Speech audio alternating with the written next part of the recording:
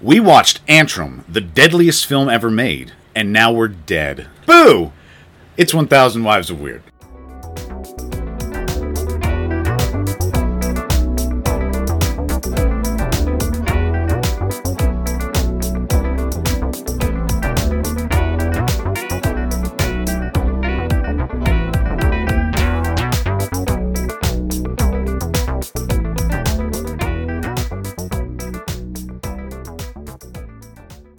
Welcome to 1000 Wives of Weird, a podcast that is a celebration of weird movies. I'm Brad Hefner, and with me as always is... Billy Martell. And this week, we watched a little movie that came out recently called Antrum, the deadliest film ever made. Very recently. It came out in 2019. Came out in 2019. Yep. Now, very basically, Antrum is... As it itself claims, it is a entry in the genre of... the movie's gonna kill you. It intentionally places itself within the movie itself using dialogue alongside Ringu and cigarette burns. Verbinski's The Ring. Verbinski's The Ring. My favorite line in the movie. It was probably an attempt to preemptively defend themselves from the critics. Oh yeah, no, they need to hang that lantern. But it does intentionally put themselves in the same line. The biggest difference, I was reading an article about this that Brad sent me last night, and the biggest point that article had that I thought was an interesting way of putting it, as opposed to most of those other films, another one that I would throw on the pile is In the Mouth of Madness. Yes. Most of those films are about a character investigating, some sort of reporter or insurance investigator or detective investigating the history of this film that is supposed to be able to kill you. And this film puts you in that character's place. Yes. Where you are watching all these interviews with different people talking about the film, and then the film itself, the cursed object, is played before your very eyes and ears. And then there's also a little bit of documentary after the fact, assuming that you did not die and or go insane while watching the film within the film. Yeah, I didn't think about it from that aspect, because I did not read that article because I was busy. Right. But, that was about, most of the article was, unfortunately, just kind of... The article had a very interesting title where it seemed to be comparing the film to Dante's Inferno, because both of them talk about the different layers of hell. I guess there was one other observation the article had that I will get into when we get there. Okay, and that site was 25 years later. Yes. Which is also has a lot of Twin Peaks analysis and stuff. Yeah, because it's 25 years later. Oh, okay. I think it started out as a Twin Peaks site, and then it branched out to general fandom after the return, because there's only so much you can do with... Right, yeah. Twin Peaks only episodes offers so much material. Yeah. Very basically, Antrum starts out with documentary footage talking about the movie Antrum. Yep. And how it, as you said, kills people, kills whoever watches it. Yep. And then also goes into the explanations that people have given that dance around why people died after watching the movie. Yeah. Oh, it was all a coincidence. Very much like the reports you hear about the explorers who discovered mummies' tombs back in the 1920s, who all died of mysterious circumstances. Oh, it was this. Oh, it was that. Or was it? Yeah, and as you stated, the difference between almost any other killer movie, is that... In this one, there's an actual killer VHS tape with a mouth. Exactly. That chases you down the street and eats your toes. It's called, damn it, I was trying to think of a blockbuster pun. It's called Tapo, the Tape Monster. VHS, very hungry... Son Simon. of a bitch. Yeah, very son of a bitch. Very hungry son of a bitch. That's and there's honestly, not Jim Henson's best work. No. He had a few that night. He's like, but in VHS, Very Hungry Son of a Bitch, there's a Quint-like character who labels the creature that. He's like, that's one very hungry son of a bitch. Yeah, so that's the big line of the movie. It zooms in, he looks right into camera, and he's like, it's a very hungry son of a bitch. We're gonna need a bigger rewinder. Find me the biggest sports car shaped rewinder you can. But the difference between, in every other movie, the focus is not on the piece, it's on how the piece affects you. Mm-hmm. This, we just see the movie. Yeah. It's all about the movie. So we watch this allegedly cursed movie. Yes. And then it ends, as you said, with more documentary stuff about the movie. About going into detail about how the movie's supposed to affect you, all this stuff. And the movie Antrum is purported to be from 1979. Yes. And it sort of tries to ape classic 70s horror with modern prestige horror. Yes. So it all the trappings. So if you've seen the music video for Everybody Talks, it's sort of the same thing here with like a lot of that 70s film grain and yes. obviously the classic cars and trying to get that particular look that a lens flare from the sun has on a camera, a 1970s style grindhouse camera. And there are, in the film itself, without again going into too much detail before we get to the spoiler section, there's a lot of elements of 70s grindhouse, much more than I thought. I thought we were going to get something much more demon related, as demons or eldritch abominations are usually involved in these stories. But in this particular film, it felt a little bit more in the vein, in terms of 70s horror, of like I Spit on Your Grave or Last House on the Left, something like that. A little bit. Mm-hmm. It's not too much that. It's more just like the pacing is very slow. They tried to mimic like the camera techniques and the shot, cinematography as much as they could. It's just this. They tried to. It was their intention to. It was definitely their intention to. Okay.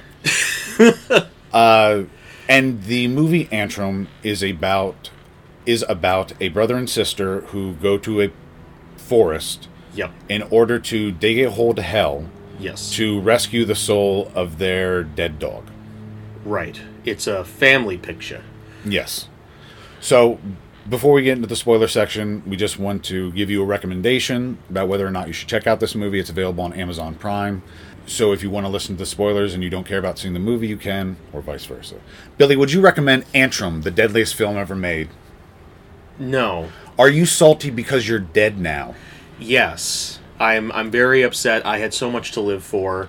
This podcast isn't even going to be heard by anybody. I don't know if this equipment is picking us up. Well, this entire thing is going to be one long, like... It's an EVP reading where people are like, I heard a podcast. No, you didn't. Like, you heard what you wanted to hear. And then, people are going to be talking about that more than the actual episode. So I'm very pissed. Yeah. And it's also crowded in here. There's a bunch of ghost hunters. Yeah. I've never seen so many septum piercings and snake bites. Exactly. So, yeah, it's just... Being a ghost is not all it's cracked up to be. It is. No. I was hoping for a Casper-esque afterlife, and instead it's...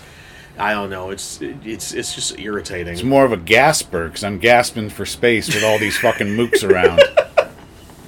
That's right. I hope mooks isn't secretly like a racist term. I have no idea. God, I hope not. You know what is secretly a racist term? What? Jay, as in jaywalking. Oh, I did not know that. Well, it wasn't... I don't know if it was racist, but it was a slur for a slovenly homeless person. It was an insulting slur for a homeless person, and they used the term jaywalking in political discourse back in the day to make people feel ashamed if they were walking in the street so that they could get car companies off, because cars were hitting people in the street, and originally the street was just for everybody. So to make it seem like it was the people's fault instead of the bad motorists, they decided to call it jaywalking to insult people who were dying in the street. Gotcha. Yep. I wasn't listening to most of that. That's okay. Because I was suddenly... Because I'm a ghost. Well, yeah, and ghosts don't deserve a voice. We don't. That's why we don't let them vote. We don't let them vote. But I was very distracted because I was wondering... the term slur against the homeless really set off my mind, where I was like... Fuck, I guess there are a lot of slurs against the homeless. What do they prefer to be called? Like tramp, bum? Those aren't great. Those are not great. They're so descriptive. People really like to bring out the vibrancy of the homeless. Like, anyway, so no, to be more specific and more serious for a second, no, I would not recommend this movie. I kind of hated this movie. that's all right. I went into this movie really wanting to like it. I liked the idea of it at first, but the minute I started watching the film, and it could be I was in a bad mood, that happens, I'm human, or I was. The minute I started watching it, I realized there was a barrier between me and becoming engrossed in the narrative of this film. Here's the problem with the film as I wrote it when I was watching it. The problem with getting into the film is this is fake. Yeah. And I know it's fake. And with a normal narrative film, I can go along with it because it's clearly not real. So, for instance, cigarette burns, I can get involved in the story because I know that cigarette burns is fake, so I can just get into it like I get into a book. But with this, I don't know how to judge it because it's a mockumentary, which is not necessarily a comedy documentary, just means a fake documentary. Yeah. So, should I judge it based on how real it comes across? Because I know it's not real, and there's no way that they can convince me that it is real. So, that's not going to work for me. Should I judge it as a narrative film? Because there's no filmmaking being done. It's just a bunch of talking heads, followed by some, frankly, very amateurish cinematography in the actual film portion. And in the end, I'm not scared by any of it, and I can't get invested in the story of the kids with the dog because all I'm thinking about is, and this is the movie that's supposed to kill me, right? Where's that? How is that? Why am I not dead yet? Why am I not dead yet? Yeah, it's the film is trying to be clever, and I said before in our Meet the Hollowheads episode, we applaud the big swings. But this particular big swing did not work for me, and it just ended up with me being very irritated. I wouldn't even call this a big swing. Like, it's an interesting gimmick. Okay. But it's... I appreciate trying something different. Is such a unique and singular vision. Yes. This, again, is a great gimmick. Yeah. But anybody else could have done this. Yeah. Okay. So yeah, I agree with that. So at the end of the day, it kind of feels like a similar experience to watching Unfriended, where it's like fun gimmick, but none of this is coming together for me. And in the end, I just am left with the feeling of my time being wasted, which is not a good feeling. No, it's not. That should be the end result of a movie. What do you think, Brad? I don't hate this movie. Okay. I think it's fine. Mm-hmm. I really like the conceit. There's some really nice shots in Antrim. There are. And the first time I watched it, I was pretty engrossed because I like modern prestige horror, and I like 70s horror. Yeah. So I'm like, this is fun. They're trying to mash them up. They're trying to do the thing. But it just kind of comes off as like Wish A24. Oh, okay. I think I get it. Yeah. You try to order The Witch from Wish, and you get Antrim. Watch, this episode comes out right after Wish just completely disappears off the pop culture landscape completely. But I completely get what you're saying, yeah. I would recommend it. It's not... If it were a longer movie, I would tell people not to waste their time, but it's about an hour and a half. Sure. And there's some good stuff in there. On that we can agree. And I didn't have your immersion problem as much.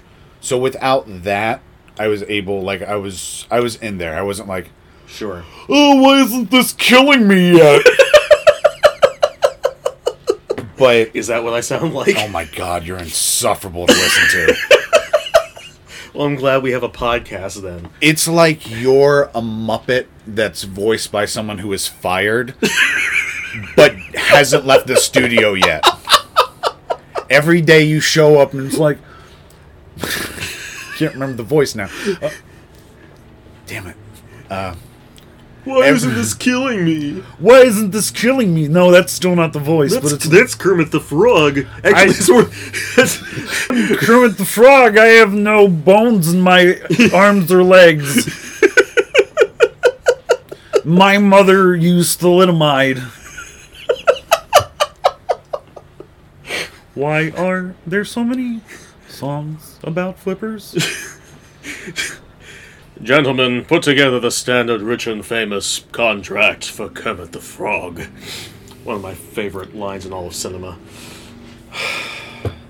If Kermit were ever on death row,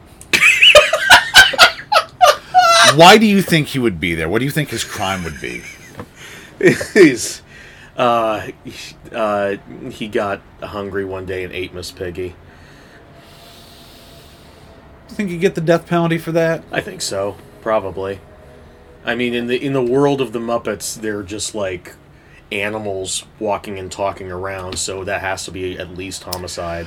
Yeah, but if there's talking animals, that means God has abandoned the plane of reality. Because that's sinful. That's an abomination against God, so God must no longer be present. I'm not sure So is cannibalism a crime if there's no God? I think you're jumping a little bit. Maybe God just got a little bit more creative. Have you ever heard a Muppet mention God? You got me there. Well, there was a fan fiction where they Doesn't count. They met Thor, but otherwise, no. Yeah, I could see some pagan god ruling Muppet Land. Sure, yeah. What mythology do you think the Muppets are ruled by? Do you think it's like Krishna? You think maybe? I think they follow the Parliament Funkadelic mythology with the Maggot Brain, the Star Child, and Sir Noise Devoid de Funk. I'm not familiar with this. Oh, the amazing bands Parliament and Funkadelic. Okay. Have an internal mythology. Oh, good. Yeah. It's, I used to know a little bit more than the nothing I can recall right now. Right, yeah. But they have their own weird mythology. They have, like, recurring characters and concepts, and... It's kind of like gorillas? I guess. Okay. I don't know much about gorillas, but... They're good. They make good music. Cool. Yeah. So do P-Funk. Good. We're getting off topic. We are. Listen to Maggot Brain. It's an amazing album. Listen to Humans. It's a very, very angry, depressing album that will make you think long and hard and cry. But anyway, I would recommend Antrim. Okay. There you go. So now we will begin discussing the movie in depth. Yes. Let's jump in on this. So I had a bone to pick right off the bat. I was going in to watch this movie. I looked up Antrim, the deadliest film ever released. Or ever made, sorry. Yes. It was released in 2019. I pull it up, and immediately on Amazon Prime, which is where this film is available, for those who believe Brad more than they believe me. How could you? By the way, not a lot more people believe Brad because this has a 2.5 stars on Amazon. Well, now that they've heard you, they will change their mind. Obviously. Yeah, but the film is there for, obviously, first result for Antrim, and immediately after that, there's another film that comes up called Fury of the Demon, which has the tagline, Most Dangerous Movie Ever Made, as opposed to Most Dangerous Film Ever Made. And it also was released in 2019, which made me very suspicious. It turns out, looking into it further, the film was actually released in 2016, and Amazon is a lying liar. Really? Yeah, it was released in 2016, and also has the exact same plot about a film that's cursed, but instead of being a film from the 1970s, it's a film made by the famous George Méliès, saying that he made a film that is cursed and will kill you if you watch it, that has been lost forever. And I was like, oh, so this is probably just a completely different thing in the same genre. And then when you immediately start Antrim, it starts off with a whole bunch of silent movie clips of demons. Some of them are from Haxan, but some of them look suspiciously like George Méliès footage. I am calling shenanigans. Okay. I am calling shenanigans on this whole operation. What was the name of the 2016 movie? The 2016 movie was called Fury of the Demon, the most dangerous movie ever made. And this one's called Antrum, the deadliest film ever made. Well, that black and white footage at the top of the movie is, like, probably my favorite part. Well, yeah. So, if some of it's from that, I definitely need to check that out. Probably not. I know that some of it is from Haxan, which is an infamous silent movie, I cannot air quote enough, documentary about witchcraft. And there's also footage from a, I believe, 1916 adaptation of Dante's Inferno. Okay. Specifically one shot where you see a map of hell with the different layers in it. But I believe that some of the footage is George Méliès footage. Okay. Yeah, I really wanted to... Because he would occasionally have demons or ghosts pop up in his movies. What a fucking Satanist. That's what Hollywood is, people. Like, that's just George Méliès is the Hollywood deep state. He is. He's still alive, actually. He and Hitler and Walt Disney are all frozen in the same cabinet. They form a totem pole with their frozen severed heads. Yeah. Yep. Exactly. So the triangles in the Illuminati. That's all. The 3 points of the triangle are Hitler, Walt Disney, and George Méliès. Mm-hmm. Yeah. 3 men, all equal. Well, they all had mustaches. Yeah. Yeah. They all had skin. They all had skin. They all had human eyes. They all had human eyes. They all fucking brothers separated at birth, huh? Exactly. This is directed by David Amito and Michael Lassini, who have not done... This is not a criticism of them, but this is one of their first films. Yeah, no, that's never a criticism with us. Like, I mean, we loved Violence Voyager, and that director has not done a lot. Ujicha. But yes. Like I said, this film has 2.5 stars on Amazon. Mm-hmm. And I note... and 2.5 stars is a bizarrely specific flag for me because... Interesting. Amazon, no matter what it is, Amazon reviews are usually pretty high. So if something is low like that, but not like 1.5, like a half star or something, right? It's something that's divisive enough to cause that split. So like Mother had 2.5. The Jake Gyllenhaal movie Enemy, which is a very, very odd, super odd and confusing movie. I think I've heard of this. Is this the one with the giant spider? Yes. Yeah, I've heard of that movie. Yeah. That was at 2.5 stars. Okay. So it's always, whenever something's 2.5 stars, I sort of raise my eyebrow a little bit. Right. Okay. The movie begins with some very cool, very interesting footage of devils and demons from older movies in black and white. Right. Would love to get a list of everything they pulled from, because this is some really great looking stuff. I definitely know that some of it is Haxan. Yeah, I recognize some from Haxan as well. You can always tell it's Haxan because it includes the famous shot of a demon churning butter in an extremely masturbatory way. Love that shot of that demon masturbating with the butter. It's great. Pre-code movies are great. Well, that was German, so they wouldn't have had to worry about the code anyway. Oh, that's true, yeah. But it is also pre-code. We're told that in 1988, the year I was born... Oh, fun. In Budapest, Hungary, a movie theater burnt to the ground, killing 56 people who were watching Antrum. Yes. The fire seemed to have originated from multiple places in the audience, not the projection room. And at that very moment, you were born. Exactly. Yeah. It's like, mass fire murder. In the same theater, in fact. Yeah. I was born from... It was like Athena. I was born from the side of the reel. I sprung fully formed from the film case. I thought you were going to say the curse of the film caused someone's head to explode and you popped out of it. That might have happened too. I was a baby. I couldn't remember. Even though I came out fully formed, I still had the mind of a baby. You're like Frankenstein's monster. Yeah. Your body's always been fully grown, but your mind had to develop. I had to... Yeah, for like 10 years, I was just like a fucking moron. And I need an adult amount of food, and I was taking adult shits in my adult pants. It was a nightmare. It was like fucking Kafka. I don't know why you're laughing. This is my life trauma. I'm sorry. I'm sorry. I have that condition from Joker where I laugh when I'm upset. Oh. Yeah. Okay. Yeah. That movie really raised a lot of awareness for your condition. It did, yeah. I'm very happy with it. I did a walkathon for inappropriate laughing. You did. Oh, good for you.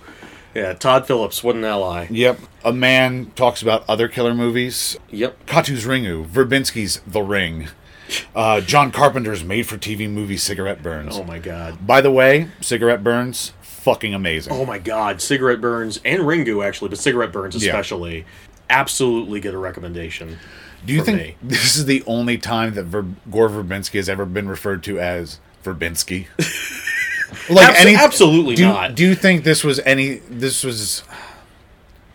No, you're right. Yeah, no, I'm trying to slam Gore Verbinski. I don't know why. I'm trying to start beef. Yeah, why you beefing with Verbinsk? Don't beef the Verbinsk. You're right. Yeah. I wish you would have gotten to me sooner before I made this horrible, life-altering mistake.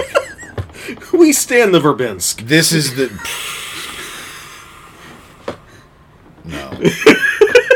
No, you couldn't get there. What the fuck good has he made? I have no idea. I don't even Why the hell are you defending this man, then? I don't know. I'm yes-anding you.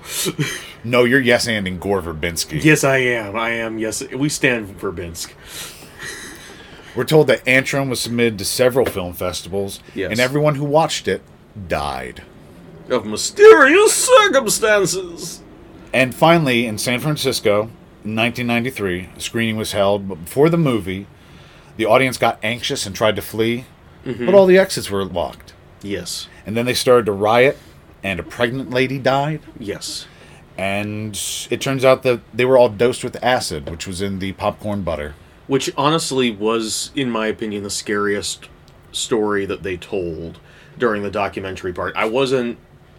For whatever reason, like, again, I had problems getting into this movie. But, like, they kept talking about, and this person was poisoned by a rare fish, and this person fell out down the stairs. I liked the rare fish one. It was weird enough that it was like... it was almost, like, spitefully coincidental. Like, I liked that the curse was like that, just like, I'm gonna drag this fucking fish a fucking 1,000 miles away from its home and everything it knows. It's never gonna fuck any other fish like it here, because it's so far from home, just to kill this dude. I do kind of wish that the Final Destination movies were like that, whereas instead of being these bizarre Rube Goldberg machines that kill people, it was just sort of like, and then, thousands of miles away, at the exact moment that they escaped the plane crash, a rare fish got separated from its mother and swam all the way over here, and it just, like, cuts to a random scene of them on the beach, and one of those, like, ow, damn it, fish, and then just falls over dead. It would be like a Tom Clancy novel where he would... where he would, like, start out with a tree being cut down, and then he'd follow the tree for a couple hundred pages, and then it would figure into the plot. It gets turned into a crucifix on someone's door that falls down and crushes someone's head in. I would love that. I would also love a Final Destination movie that was just, like, Death being called into, like, a cosmic office and being like... His boss is like, what the fuck are you doing, man? You need to fix this. And then they're just like...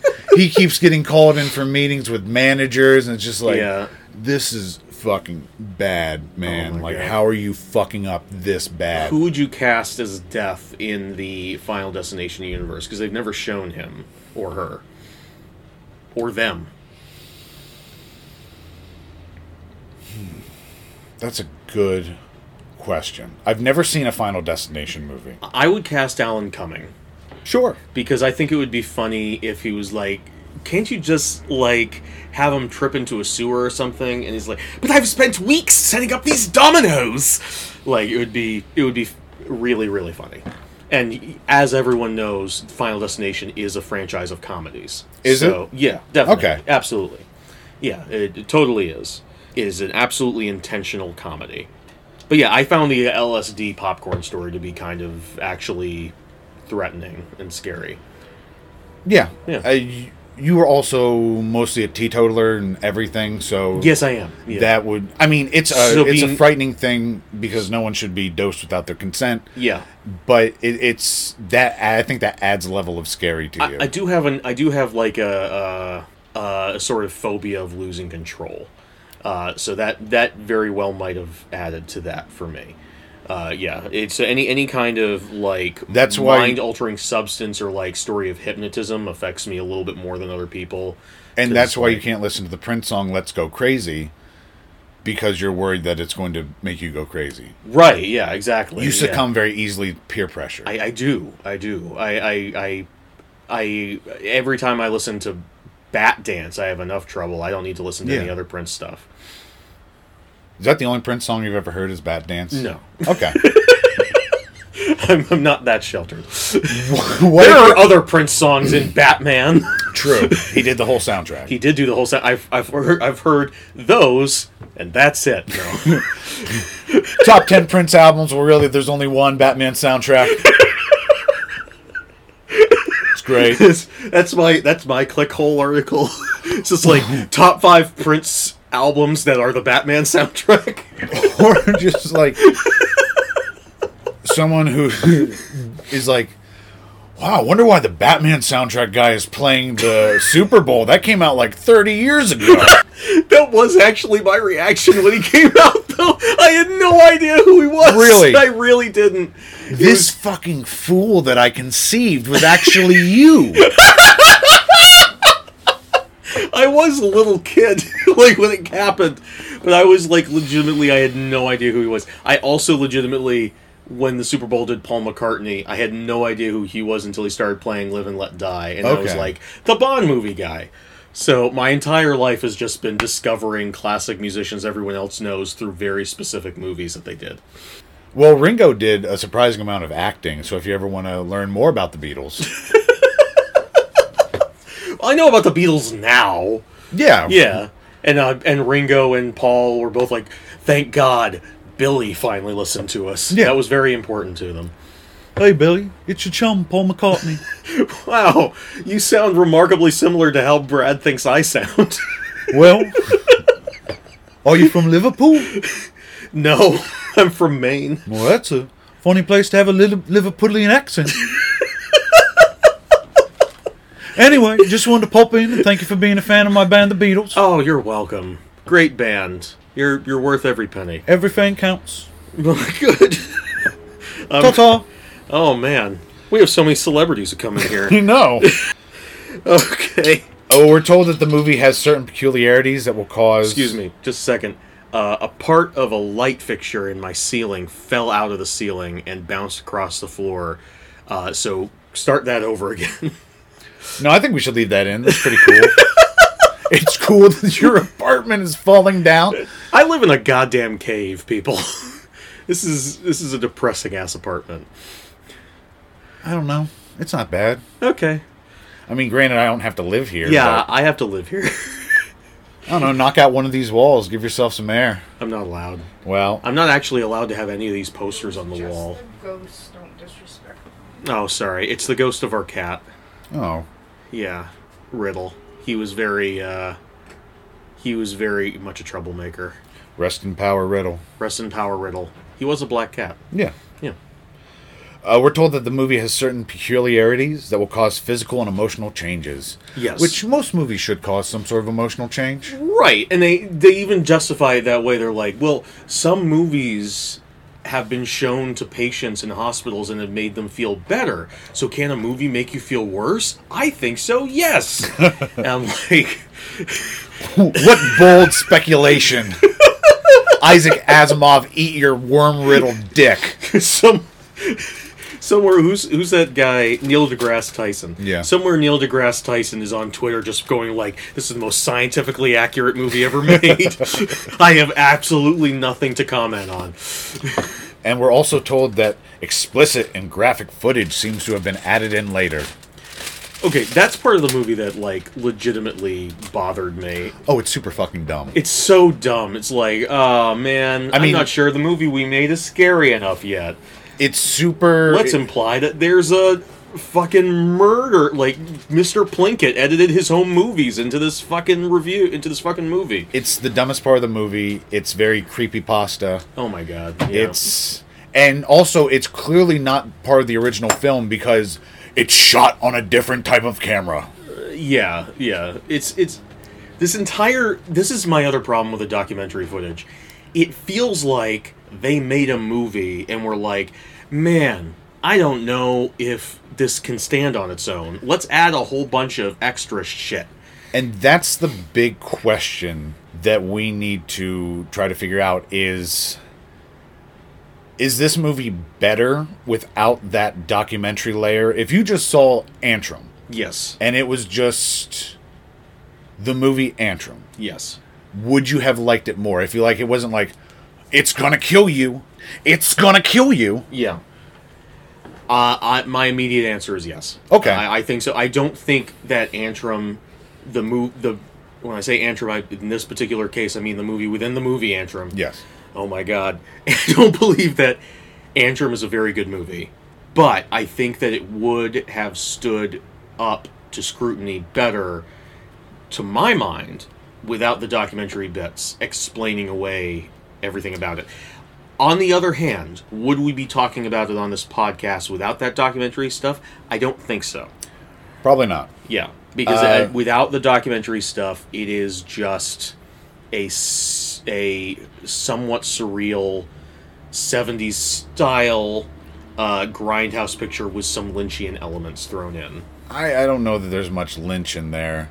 There's one particular sequence that reminded me of one very specific Lynch sequence. Okay. Oh, actually two that remind me of two specific Lynch sequences, so I put that as a moniker on it. Yeah. I think if it would just have stood on its own, it's like... Mm-hmm. Or if there had been like a 10-second card at the beginning that's like, this is a lost film that has affected every... What if the stakes weren't so high? What if it wasn't, this film will kill you, it's that strange things happen to people who watch this film? Yeah, even that would be better. Like, I after the documentary footage is passed, there is a black screen with text on it that says, by continuing to watch this film, you are agreeing to that the producers have no culpability for your actions. Which is a very, very, very old scare tactic. Yes. It's a very cheap and gimmicky thing that would happen a lot in like the 40s and 50s. Precisely. But the thing is, I like movies from the 40s and the 50s, especially horror movies, so that I didn't have a problem with. And I kind of liked that there was a countdown to it. Yeah. That countdown was way too long. It was way too long. It went on for far too long. And then it was followed up by the traditional 70s... countdown. Beep, beep, countdown. Yeah, like, one of my favorite parts of one of my favorite movies, James Whale's 1931 Frankenstein, is when the studio-mandated announcer comes out at the beginning, Edward Van Sloan, and says, "It is one of the strangest tales ever told. It may shock you. It might even horrify you. So if any of you are not willing to put your nerves to such a strain, now's your chance to, well, we warned you." There's something really spooky and horror show about that, and I enjoy that. On the other hand, it's also one of the lamest parts of MST3K classic The Screaming Skull, where they say anyone who dies of fright while watching this movie gets a free casket. Which is a terrible business model. Like, the idea is that like, yeah, we made a movie that's that fucking good, motherfuckers. It's gonna kill all y'all. But then you have to buy all these caskets. So the movie... They wouldn't give you that offer if the movie were that scary. No, they would not. And it is not. Antrim is supposed to be from 1979. The bulk of the credits seem to be in Cyrillic text. Hungary was part of the Soviet Union, so that would make sense. But yes, you'd think they would still be in, like, Hungarian and not... They seem to have sort of switched up a lot of the languages. Like, some of the characters in the credits, most of the credits are, as you said, in that text form, but there every once in a while you'll see like another name in a different language and all this. So there seems to be just sort of this sort of otherness they're trying to put on the film. This mystery. At first, I thought it was like a whole mishmash of different languages, and I thought that there was like a weird casting thing going on. But when I watched it again, I realized it was mostly just that Cyrillic. But I thought the same way you did, and I really liked that. It was like, ooh, this is a weird, very subtle, unsettling thing. Right. It's adding that extra layer of this is different. Yeah. It's sort of a subconscious Uncanny Valley effect. Exactly. And speaking of the Uncanny Valley, when the movie begins, we get some creepy, distorted, like, singing. It was Yes. like, wow, this is very atmospheric already. This is a very interesting choice. But then it corrects itself and goes to a normal pitch, like la la la la la. Yeah, it's the score is very interesting. I actually like the score. My biggest problem with it is that the audio quality is way too good for 70s cinema. Yes. They try and add a few little like warbles and stuff. Like you said, like, there's a correction at the beginning where it's like, And the film stock is very dirty and yeah, but it definitely it's a little bit, both in terms of music and dialogue. The sound quality was not 70s. No. Yeah, even like there's a couple moments where I was like, oh man, one thing that 70s did that would have screamed 70s is really bad dubbing. Yes. There was a lot of really bad dubbing, especially in 70s movies, especially since this is supposed to be a foreign film. Wouldn't that be great if they put that in? And occasionally they did do dubbing, but it was always with modern dubbing techniques. And I was like, damn it, damn it, damn it. Yeah. So close and yet so far. We see a young boy petting a dog and a blonde girl. The dog Yes. is injected with something. Yes. Now, when I first watched this movie, I thought the kids were doing this to the dog. Yeah, I thought this was going to be... And again, that really unsettled me. I was like, whoa, these children are killing a dog right away. That's pretty fucking gnarly. Yeah. So, I was going into this with like this sort of like, wow, this is already pretty heavy. Pretty heavy. Well, there's also like a certain expectation, if you have seen Cigarette Burns, if you have seen Ringu, the expectation, or Verbinski's The Ring. The expectation that you have is that a curse movie is not a normal narrative film. Yes. There's something inherently wrong. In Cigarette Burns, some spoilers for Cigarette Burns, the premise of the film, the content of the film that drives people crazy is an actual angel. Like, they get one. Like a real live angel. They for get the a film. fucking angel. Yeah, they get an actual angel and they torture it. They cut off its wings. They make it bleed. And so there's something inherently fucked up about on a cosmic level to what you're watching. Same with the Ringu and The Ring. They go another direction where it's the story. It's very surreal. It's very surreal, but the images match up to telling the story essentially of this abused little girl whose spirit haunts this tape. This movie. So I think both of us kind of went into this film, especially with like the needle and the very close-up shots that they do.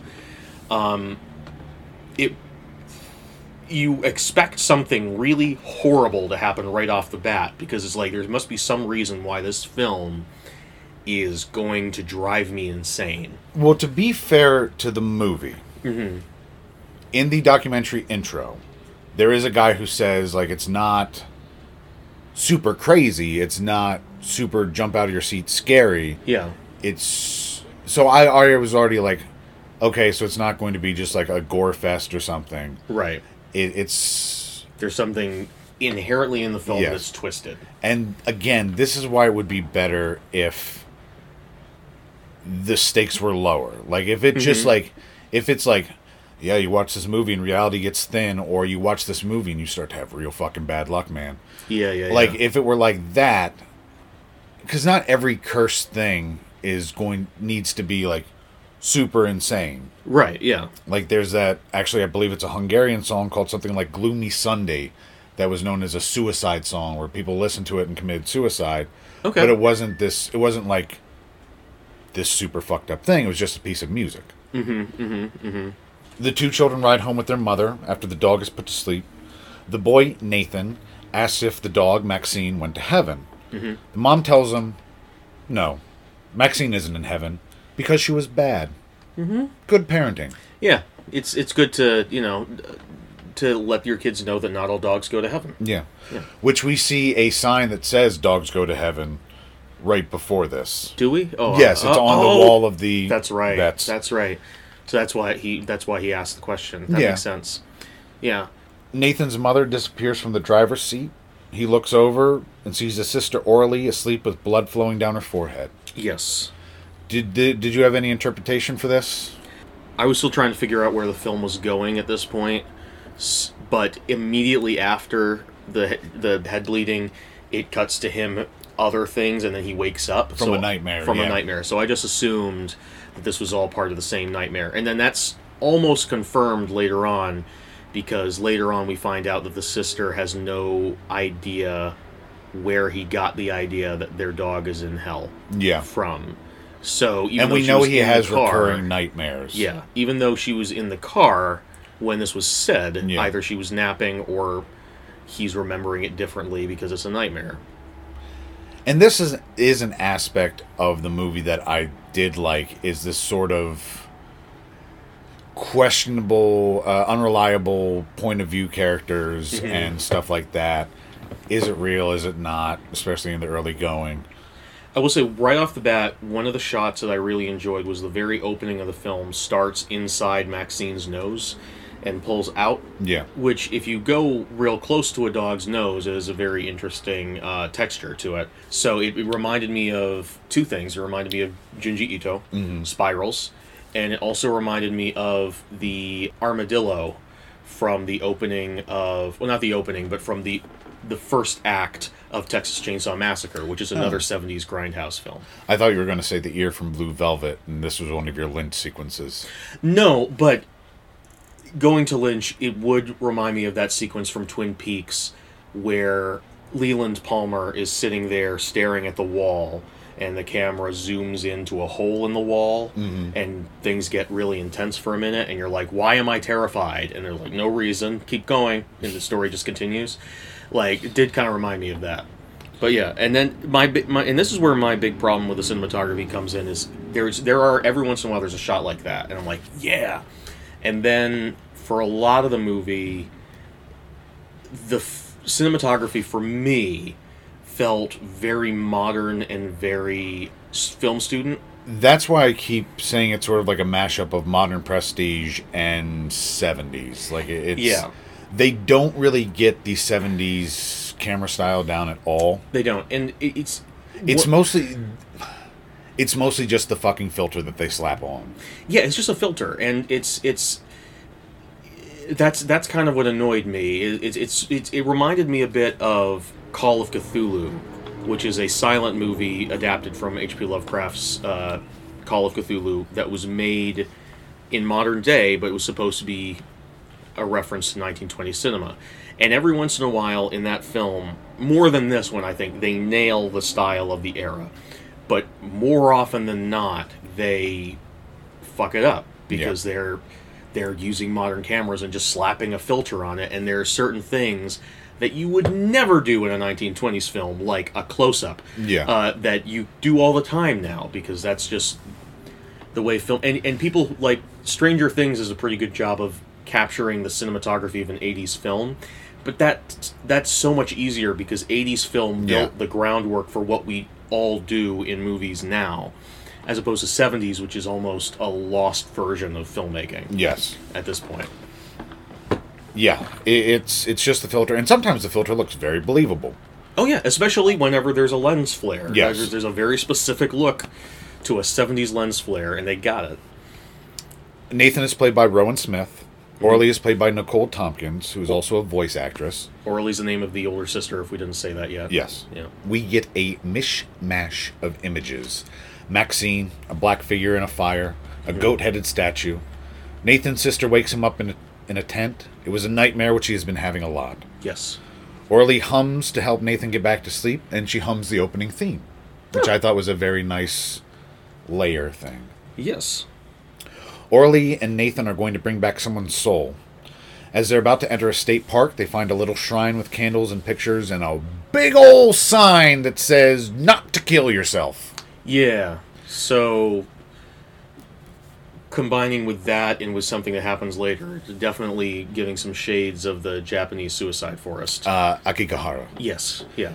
Yep, and you'd think that Orly would know that, maybe. Or be like... You would think. Or see that sign and be like, might be a fucked up place to bring a child. Well, she has to bring him there. Cause True. That's the location that she's totally not making up. Yeah, and that's the place where the devil fell. Mm-hmm. So, but yeah, Orly's not maybe the best big sister. Here's another thing about the film that I might be reading this into it. Okay.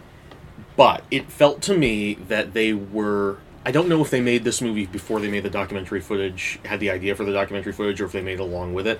But there felt to me like there was an element to it, along with the creepypasta footage and the editing and the elements of the story, where they were like, when a plot hole would come up or something that didn't make sense, they were like, does it need to? It's just a cursed movie. It's not supposed to make sense. It's supposed to be weird. And they would just leave it in. Oh, speaking of cursed movies, which we've been doing for the last hour. Yes. You know, watching Antrim made us dig into our own collections of cursed movies. We and did. We brought a couple to talk about, Billy. Billy, what's your first cursed movie there? Well, see, going through my list of cursed movies, it's always difficult to separate the weed from the chaff, because there are some cursed movies that have the reputation of being cursed movies but aren't really cursed movies. Like, for instance, there was William Castle's Fuck It, Yeah. where he ran out of ideas for gimmicks and he just had Vincent Price hide in the back of a theater with a Tommy gun. So, like, he did end up killing everyone with the movie, but, Yeah. like, it wasn't a curse. It was Vincent Price's Tommy gun. Wow, I didn't know that Vincent Price was a mass murderer. It's not very well known, but yeah, he killed a lot of people. Well, good for him that he got away with it. Yeah, he totally got away with it. It's the mustache. Everyone trusted him with that mustache. But personally, my favorite cursed movie is David Lynch's Unanswered Questions, Yeah. which is a sort of David Lynch's answer to My Dinner with Andre, where it's just David Lynch in a booth in a diner, and different people come up to him, almost like in the latter half of the Book of Job, and they come up to him and they posit theories, artistic theories about the meanings of his movies, and he just consistently refuses to answer any of them, occasionally adding something else, adding a nebulous phrase that he will then refuse to elaborate on. And over the course of the film, the viewer is lulled into this brain-dead state, which they almost never wake up from. But if they ever do wake up from this coma, they are just really into transcendental meditation. Wow. Yeah. I've not seen this movie No, well, because you I'm shouldn't not have. into transcendental meditation. Yeah. Yeah. Because you have to pay for it. But I thought very capitalist. I thought when you said it was like the Book of Job, that people were coming up to Lynch and trying to get him to reject God. And he just goes, "Already there, bucko!"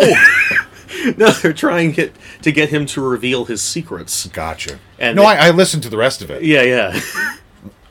All right, we'll get to your third one in a bit, Sure. and we'll break out mine then, too.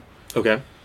So, this sign, this don't commit suicide sign, is in English.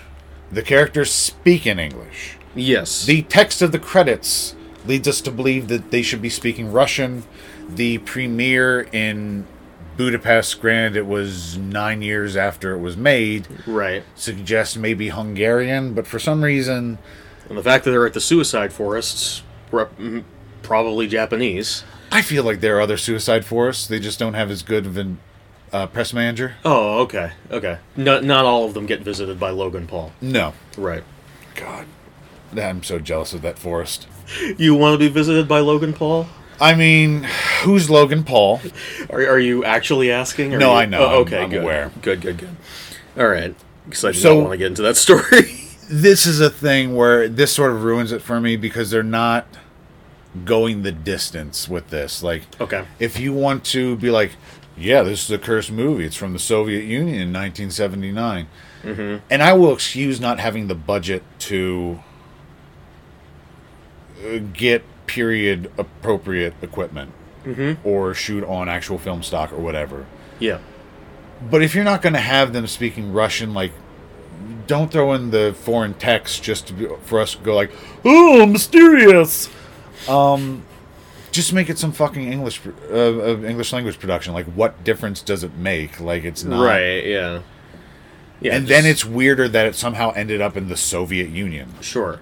Or if you want to give it that foreign flavor while still making it in English, make it an Italian feature. Sure, and have it dubbed. That is because all Italian features are dubbed anyway. Yeah. And you can also have it, and also the Italian cinema was a big part of the 70s Grindhouse oeuvre. So, And, I mean, you could even keep it in Russia and have it dubbed. And Sure. it's not like the dubbing needs to sound great. No, And it would actually make location shooting a lot easier because they Yes. were outside the entire fucking time. they were. Yeah. Orly consults a mystic tome. She raises the book to the sky and it blocks the sun. I like this shot. It's a book that was given to her by Ike. Ike. Dwight D. Eisenhower, Yes. Master of the Occult. Master of the Occult. That's an EC comic title that never took off. But it was the best one, though. Yeah. Yeah. At the end of every issue, he warned the reader about the military-industrial complex. And we never listened. We never listened. That's why it was so unpopular in the 1950s. She reads that the shrine is filled with offerings. Everything there is something somebody once loved. To enter the forest, you have to make an offering of something very special. It's to keep bad things out. Exactly. I thought it was to keep bad things in. The kid asks her, is it to keep bad things in? And she says, no, it's to keep bad things out. I feel like it's reversed. I watched it twice to make Okay. sure. I mean, I also watched it twice, so... Not the movie, just that one scene. Okay. Because I was sure that I'd gotten it wrong, and I watched it again. I was like, no, she says to keep the bad things out. And again, this sort of like world building, if they had... Eventually it's revealed that Orly has made all this up as a Yes. terrible form of therapy for her brother. Yes. If Leave therapy to therapists, kids. they had, instead of that angle, gone with just a straight story of like the straight fantasy horror story, Yeah. where they're actually making this journey, Yeah. it would be great. Yeah. I think it would be so much better. Yeah, I mean, there are lots of... like with many... I feel like there was another movie that we talked about that did this. Oh, the very first one. Tracks. Tracks, which title I can never remember. But like with Tracks, you need to pick a place to go. Yeah. And then go there as fast as you can. Well, I think the movie was trying for like this double juke where it was like, hey, it's not real, but it is. Mm-hmm. Yeah, I think so. And I think it should have just gone, it is. Yeah. And like, it's on us, the viewer, to be like, okay, is this for real? Right. Is this for real? Right. Like, Instead we got so much material out of talking about fucking Martin. Yeah. And, yeah, just go there. Just And fucking go there. You can still have the ambiguousness, like, you can have these clues that it's not real. Sure. Like, when we first see the inside of the book, and it's done in, like, sort of this childish drawings, we're like, well, that doesn't really track. That's a nice, subtle... And the book is written in English. Yes. Yeah. English and in pen. So you're like... But at the same time, it's... You can build this sort of naive fantasy where it's like, it doesn't matter what the book like, it looks like it's still... It looks childlike because it is an object for a child to go on this adventure. It is also, in universe, such a cheaply made film that Yes. one could... Like, there is a, I believe, Hindu remake of The Evil Dead where they didn't know what to put in their version of the Necronomicon, so they printed out fan art of Darth Maul from Oh, the okay. internet, and they filled the Necronomicon with Darth Maul fan art. I'm serious. Okay. Sure. Yeah, so, like, you work with what you got. Yeah. I hope it was all Rule 34 fan art. No. It wasn't like Darth Maul swinging around his two-headed cock. No, it was not Darth Maul's two-headed cock, although that would have been amazing.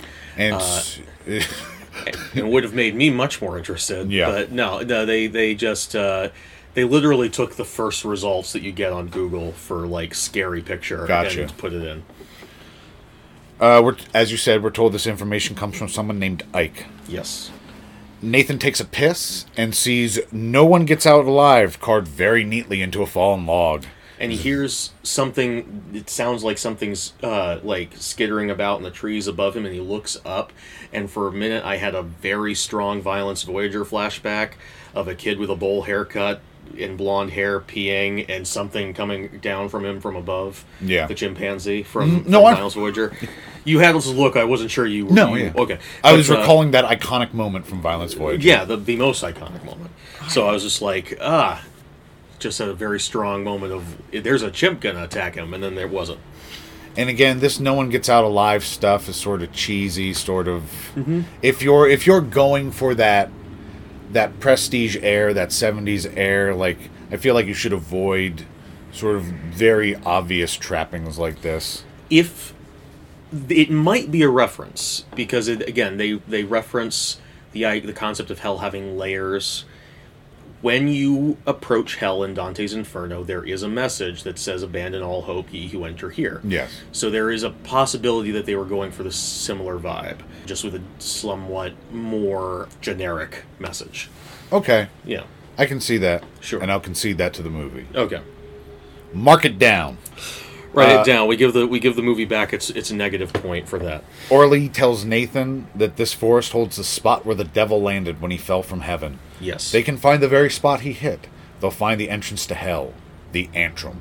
Mm-hmm. And again, this is some gnarly backstory. This is some gnarly lore. Like, I was really digging the movie. Sure. And then, okay, so this is another thing in the article that I read gave me. Antrim is... I thought it was a weird foreign misspelling of atrium. Because talking about being an entrance to the devil's house. But instead, it was... Antrim is actually just a word for like an orifice or like an empty hole, sometimes in bone. And this was pointed out to me by the article. I did not know that. And they posit that the reason why that's the title is because it's secretly telling you that there's nothing there except what's in your mind. There's, like Yoda in the forest with Luke, the only thing that's there is what you bring with you. Which, if that was their intention, go fuck yourself, you pretentious assholes. This article was written by Chad Hindman, by the way. It's called A Map of Hell, Antrim, Dante's Inferno, and Layered Meaning. There's Chad for you. He's always looking for them layers. They find the spot and set up camp. They set up a star with a religious symbol on each corner. Yep. And here's another hint that this might not be the most professional outfit. As, like, their symbol for Judaism, instead of going for the Star of David, they just have a menorah. Yeah. Which is not even, like, a high holiday for Jewish people. Right. Like, they went into a New York bodega and they just picked up whatever knickknacks they could find. Can you get menorahs at bodegas? Yeah. Okay. Yeah, they're like little, religious knickknack shops and stuff all over the place. Okay. Yeah. You just get a little Buddha, get a little Hindu thing. Whatever floats your boat. As we mentioned, Orly's book is written in pen on very fresh white paper. Yes. They recite a protection spell over and over. As Orly begins shouting the spell, the light on her body dims and dims as she's positioned in front of the sun. I also really enjoyed this shot. Great shot. Then her voice distorts and gets kind of cheesy. Like, this movie builds to, like, things that I appreciate, and then it will usually manage to undercut them in some way. The thing it builds to is almost never interesting.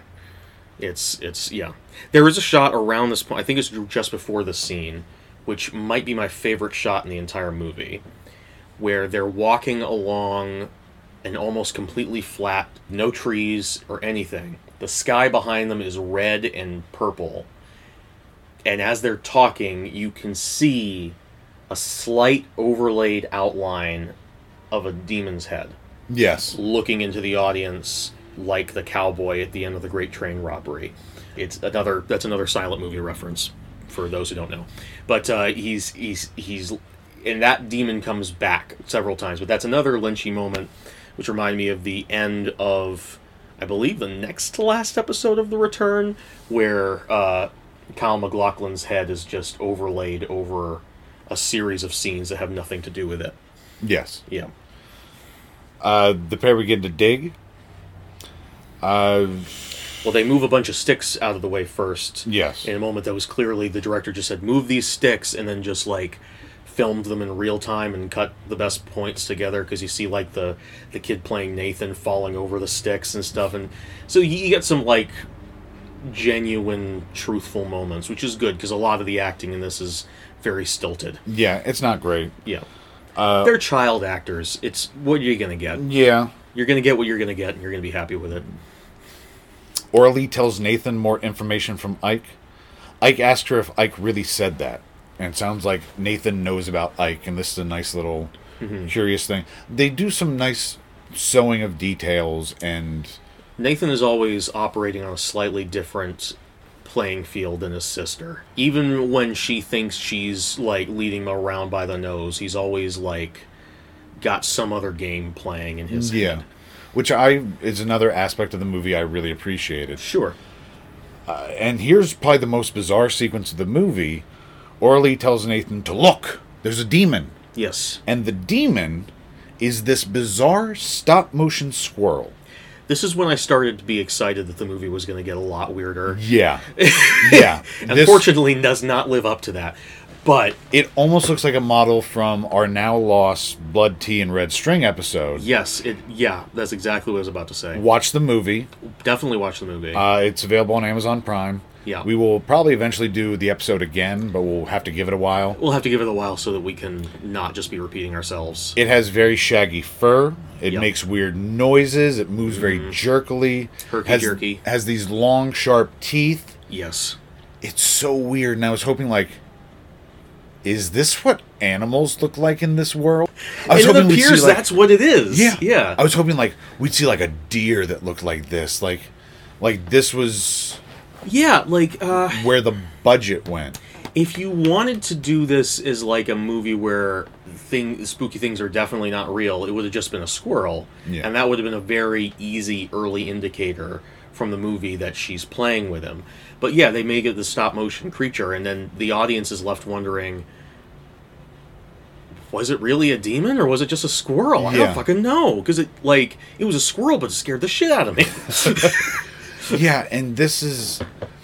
And she tells him, you can cast away the demon by putting your power into the sticks. Yep. And casting it away like a wand. And they run after the squirrel and chase each other around and have some fun brother and sister time. Yep. There is literally no reason for the squirrel to be represented as it is. Yeah. The only thing I can possibly think of is script calls for squirrel. Can't find a squirrel today. Guess we need to do the very intensive, laborious process of stop motion. Wouldn't it be funny if they couldn't find a stop motion guy, so they went with a marionette? It just cut around, and it's just this marionette of a squirrel going, like, it's a demon. I mean, I'd fucking love that. I'd be like, holy shit, this movie is cursed. It's like a really bad marionette. It's not even touching the ground as it walks. It's just like floating along. You can see the guy's boots behind it as he's moving. It's just a taxidermied squirrel on a string. Oh my god, that would be so fucked up. It's literally no. That's even worse. He's a taxidermy squirrel on one string, Yeah. and it's literally just being dragged along the forest floor, collecting leaves as it goes. Can I tell you about this idea I had? Okay, go ahead. And the only connection is strings. Okay, great. But imagine... Another movie we were almost reviewing. Yes, someday we will talk about strings. We will. I know you're on the edge of your fucking seats. We are all, yeah, so many But- strings fans in our audience. Picture this. Yeah. A ceiling fan Okay. on high, Yes. and to each blade, by a string, is attached a desk fan. Okay. And those are also on. I've guessed. The cord situation is going to be a nightmare. The cord situation. I was about to bring up the cord situation. for you, I just thought about that. Yeah. But other than that, pretty great idea, huh? No. Sounds like it's gonna hit a lot of people in the face with a lot of very heavy equipment. I mean, I guess I was imagining it more of like, Darth Vader's pod that he's in Empire Strikes Back, where you're getting this fan pod Oh, okay. that like you sit in the center and Oh, okay. yeah. I think I'd just be sitting there terrified because the heavy fans are gonna like fly off and break some shit. I did consider that aspect of it. Decided to move ahead. Keep going ahead. I'm saying, before you bring this Shark Tank, maybe like workshop a couple of these ideas a little bit. I mean, I don't need to make money off of this. I think it's just a good idea. This is just a gift to your gift to the world. Yeah. Yeah. I mean, I want someone to do it. Because I won't. Because Well, you're not doing it. No, it sounds destructive and dangerous. But someone should. Okay. And here's our first hint that the adventure may not be as serious as we first thought. Mm-hmm. Oh, another great thing would have been if this was some sort of symptom of the forest corruption. Like there's sure. like this sort of unreality that spreads. Yeah. We get a screen saying the first layer, Nefastus. And again, going back to the music video for Everybody Talks, much like at the beginning of that movie where they have the title for the fake movie within the movie, Zombie Bikers from Hell! And it sounds like something that Cinemassacre would come up with. It's the same thing in this movie where every time there's a new layer and a word comes up, again, I don't remember the titles of the different layers either, so I'll just say Hecate or something like that. There'll be a voice that comes in and says, Hecate! Yeah. And that was supposed to be scary, but was very goofy. Now, when I was doing research, I found that Nefastus can mean a couple things, but in one context, it means contrary to divine law. So that's a neat little thing. Fun. The pair break for lunch and see someone walking around. They follow him and watch him strip to his boxers. Yes. And at this point in the movie, I was like, yeah, this is pretty weird. I can see this getting fucked up. That squirrel was amazing. I thought they killed the dog. The mom disappeared. Like, I'm enjoying it. And we see the man, he bows his head over a stuffed animal, and he's a Japanese man. We realize he's about to commit seppuku. Yes. Because he's in the suicide forest. He has a big old Bowie knife. And his own suicide forest in his own country was not good enough for him, so he had to travel. Or maybe he lives over here. He sampled many suicide forests across the world until he could find one that was worthy of his stuffed animal. You got to shop around. Yeah. As he's about to drive the knife into his abdomen, Nathan shouts and stops him. Yes. The man complains in Japanese for a while, breaks down a little bit. Yes. He apologizes, then leaves. Yes. And I was like, okay, this is still strange. It was a good scene. It's okay. Yeah. It's pretty obvious. It's very pointless. Bizarrely obvious. Well, that character comes back again. You have to introduce him somehow. Yeah. So. Yeah.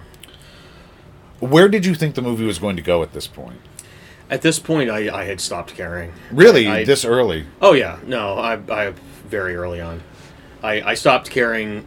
I stopped caring in the middle of the documentary footage. Wow. And then when the movie started, I was like, well, maybe this is a second chance. And then I saw how bad the cinematography was, and I was like, never mind.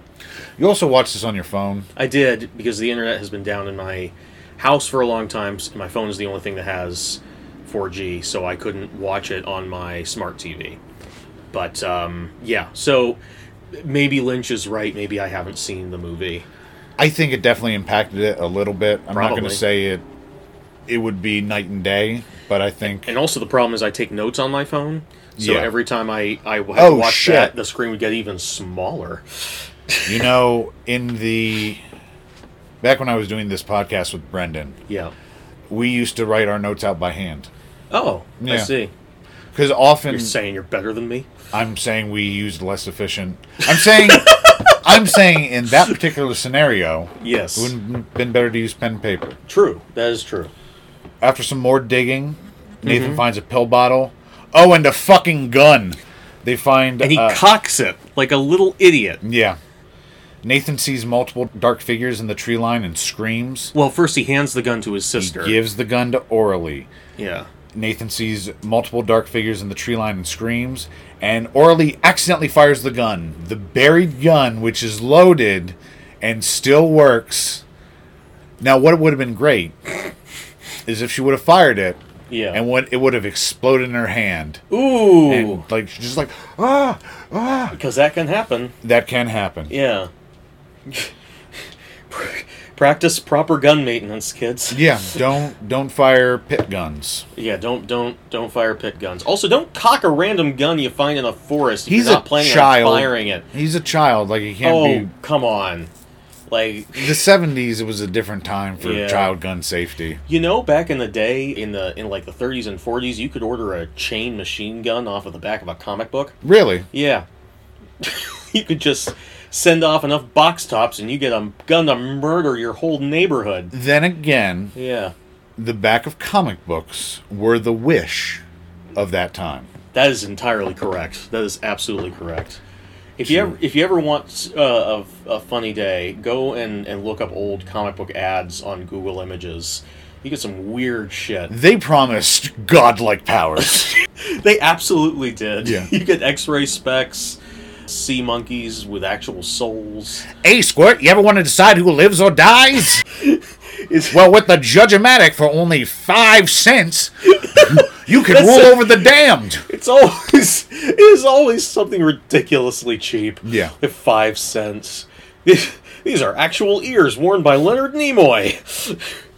It was insane. Absolutely insane. The past is another planet. But anyway, okay, so Nathan tells his sister that they've reached through the first layer of hell. Mm-hmm. But he doesn't hear the trumpets you're supposed to hear. Yes. Which is a bit of foreshadowing for later. And there's a nice little bit where in the background we see a cross etched in the dirt, which doesn't make any sense, but it's there. Mm-hmm. And then in the next shot, that cross is inverted. Yes, and then in a couple shots later, it's not inverted again. Yeah. Spooky, not continuity error. I guess that's one of the big benefits of making a cursed film is that continuity adds to the illusion of unearthliness. See, that's definitely what the directors thought. Yeah. Yeah. I should say continuity problems adds continuity to... problems, yeah. Is it also like there'll be... Every once in a while, they'll do like a thing where like Orly reaches out her hand to Nathan, then it will cut and it will show the action again. They don't do that nearly enough for my taste. Yeah. Like, I have seen art films that have legitimately made me feel like I was going to die after watching them. This did not give me that feeling. No. That night, Orly tells Nathan to get ready for bed. Nathan tells Orly her feet stink. Mm-hmm. Orly tells Nathan to brush her teeth. He won't go until she washes her feet. Orly consults her book and tells Nathan about Cerberus. They don't have anything to worry about as long as they don't smell foul. Nathan goes to brush his teeth. Also, once I realized that the book from Ike was a fake book, yeah, it kind of erased this for me because, of course, you're a kid. What are you going to put as being at the gates of hell? But the first time I heard that, it did piss me off. It's so obvious. It's so... Cerberus is such an obvious reference. It's such an obviously wrong reference if you do any research. Because he guards the gates to Hades, not hell. And so many people conflate hell and Hades. And they're not the same thing. No. At all. But yeah. But that's here just comes... a private beef. And here comes more conflation, although I love this scene. Mm-hmm. It's very spooky. It's very atmospheric. Nathan's at the water's edge, brushing his teeth in the pitch black. He sees a dark figure standing, paddling a rickety boat with a nude woman on it. Yes. This figure is meant to evoke Charon, the ferryman over the river Styx. Exactly. But I loved this sequence. It was very spooky. Mm-hmm. It was very, like I said, atmospheric. Mm-hmm. It was great. I was still on board with the movie at this point. Sure. I was still like, this is neat. I'm enjoying this. Yeah. I was confused why he had to wander so far away from the tent in order to brush his teeth. That was pretty contrived. Yeah. See, at this point, I'd given up on the movie so much that all I was doing was nitpicking. So most of my notes are little things like that. Nathan has another nightmare. We see the nude woman from the boat in the forest. Mm-hmm. There's a lot of drawings, one of a demon emerging from a hole in over 3 different drawings. Another series shows 2 demons putting on human skin suits. Yes. One of the skin suits is a man in white briefs, an army jacket, and a hat with small antlers. Yes. See a blurry figure in live action that resembles this drawing. Another shot of the Baphomet statue. Now here's another shot I loved. Here's another very... When the movie gets the feeling of like that uneasy feeling. Yeah. We get a long shot of a white demon or the devil or Astaroth, as we'll find might be the culprit behind everything. Yeah. With all white, sort of white pancake makeup, big ears and very dim lighting. And he's just staring at the camera. It's the same shot that was overlaid over the previous thing. Yeah. Yeah. It's repeated 3 times in the film, and it is my favorite shot every time it shows up. It's great. It's so good. And again, the most frustrating type of movies are not bad movies. Yes. They are the movies that are so close to good. Yes. Yeah. It's the Tyra Banks element. We enter the second layer, Maleficus, which roughly translates to villain. Ooh. Nathan tells Orly when she asks how he knows that they're in the second layer, he says, because they scratched me. And this is a nice little moment, too, where it's Yes. like, he rolls up his sleeve and there's a bunch of scratches. So at this point, we're sort of going back and forth. At least I still was, between, like, the mystical tome is clearly written by a child. Yes. But now still real things are happening. Right. Is this still an integrated fantasy world where, again, because the object is possessed by a child, it is childlike? And when Nathan tells her this, he visibly appears possessed, like Yeah. he's saying everything in a very sort of dreamlike, trance-like way. He's not moving his face a lot, you know. Yeah. The pair go looking for Maxine. They have to find something of hers. That's how they'll know they've redeemed her. We get the first shot of the quote-unquote explicit footage that was mentioned in the intro. Yeah. Very quick, spliced in black and white footage. A man and a woman nude, except for what appear to be duct tape undergarments, Yeah. which I feel bad for those actors. I'm sure, Yeah. I know they had to have had something underneath, Yeah. but still, that must have been... You know that they, like, just missed the cardboard or something, and the guy, and one of them got some pubic hair stuck on it, and it ended up getting ripped off. Yeah. Yeah. Yeah, that Yeah. probably happened. That probably happened on set. They're in great distress. They're what appears to be in like a communal shower area, maybe in like a mental hospital. And again, if you're going to put... I hate to keep comparing this, but they literally compared themselves to it.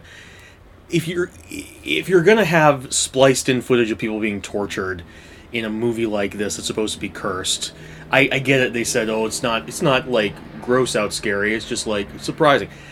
Cigarette Burns only shows like brief clips of the movie. Yeah. But one of those clips is someone's fingernails coming off of their fingers. Yeah. Like, that's all I needed to know. Yes, this movie is cursed. Never show it to me again. Well, what I hate is that all this black and white explicit footage shit, Yeah. again, clearly added in after the film Antrim was made, Yes. it takes away from what is supposed to be the power of Antrim. Yes. Antrim shouldn't need this extra footage to be creepy. Right, exactly. What this makes me think of is like, there was some try-hard fucking edgelord kid who got a hold of Antrim's like, I know what'll make this spooky. Right. Some snuff. Yeah, exactly. It's Super unneeded. if the movie is cursed, the curse should be able to stand on its own. Yes. Don't dilute the curse with your try-hard edgelord bullshit. Now, there is another sort of reveal like that later that I was much more accepting of. All throughout the movie, we see sigils appear. Yes. And we're told that these sigils were added on thin pieces of plastic laid over the frames. Yes. And I'm like, okay. I'm okay with that. But I found the sigils super annoying. I did too.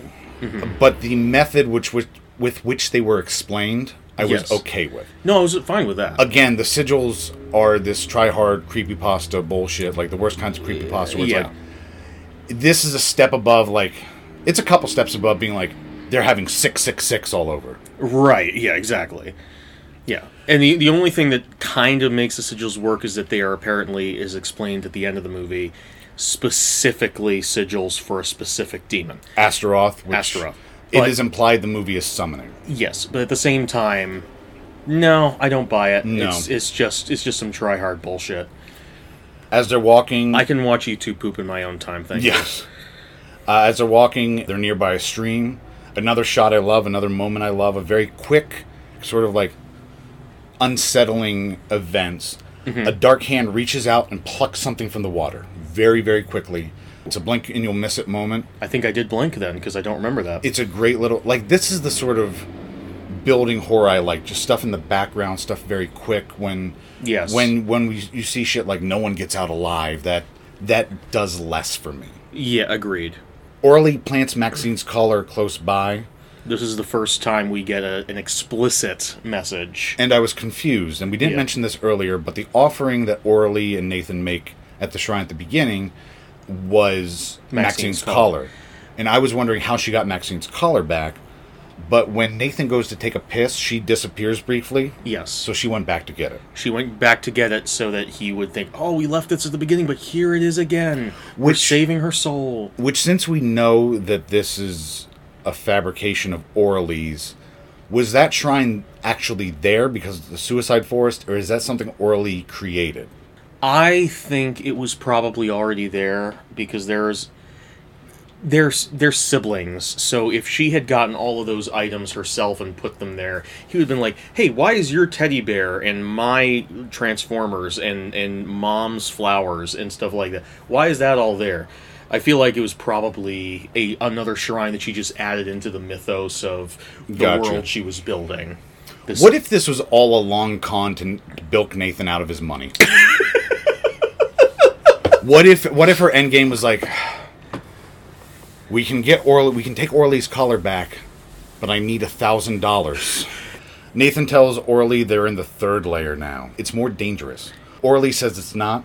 The two hear something.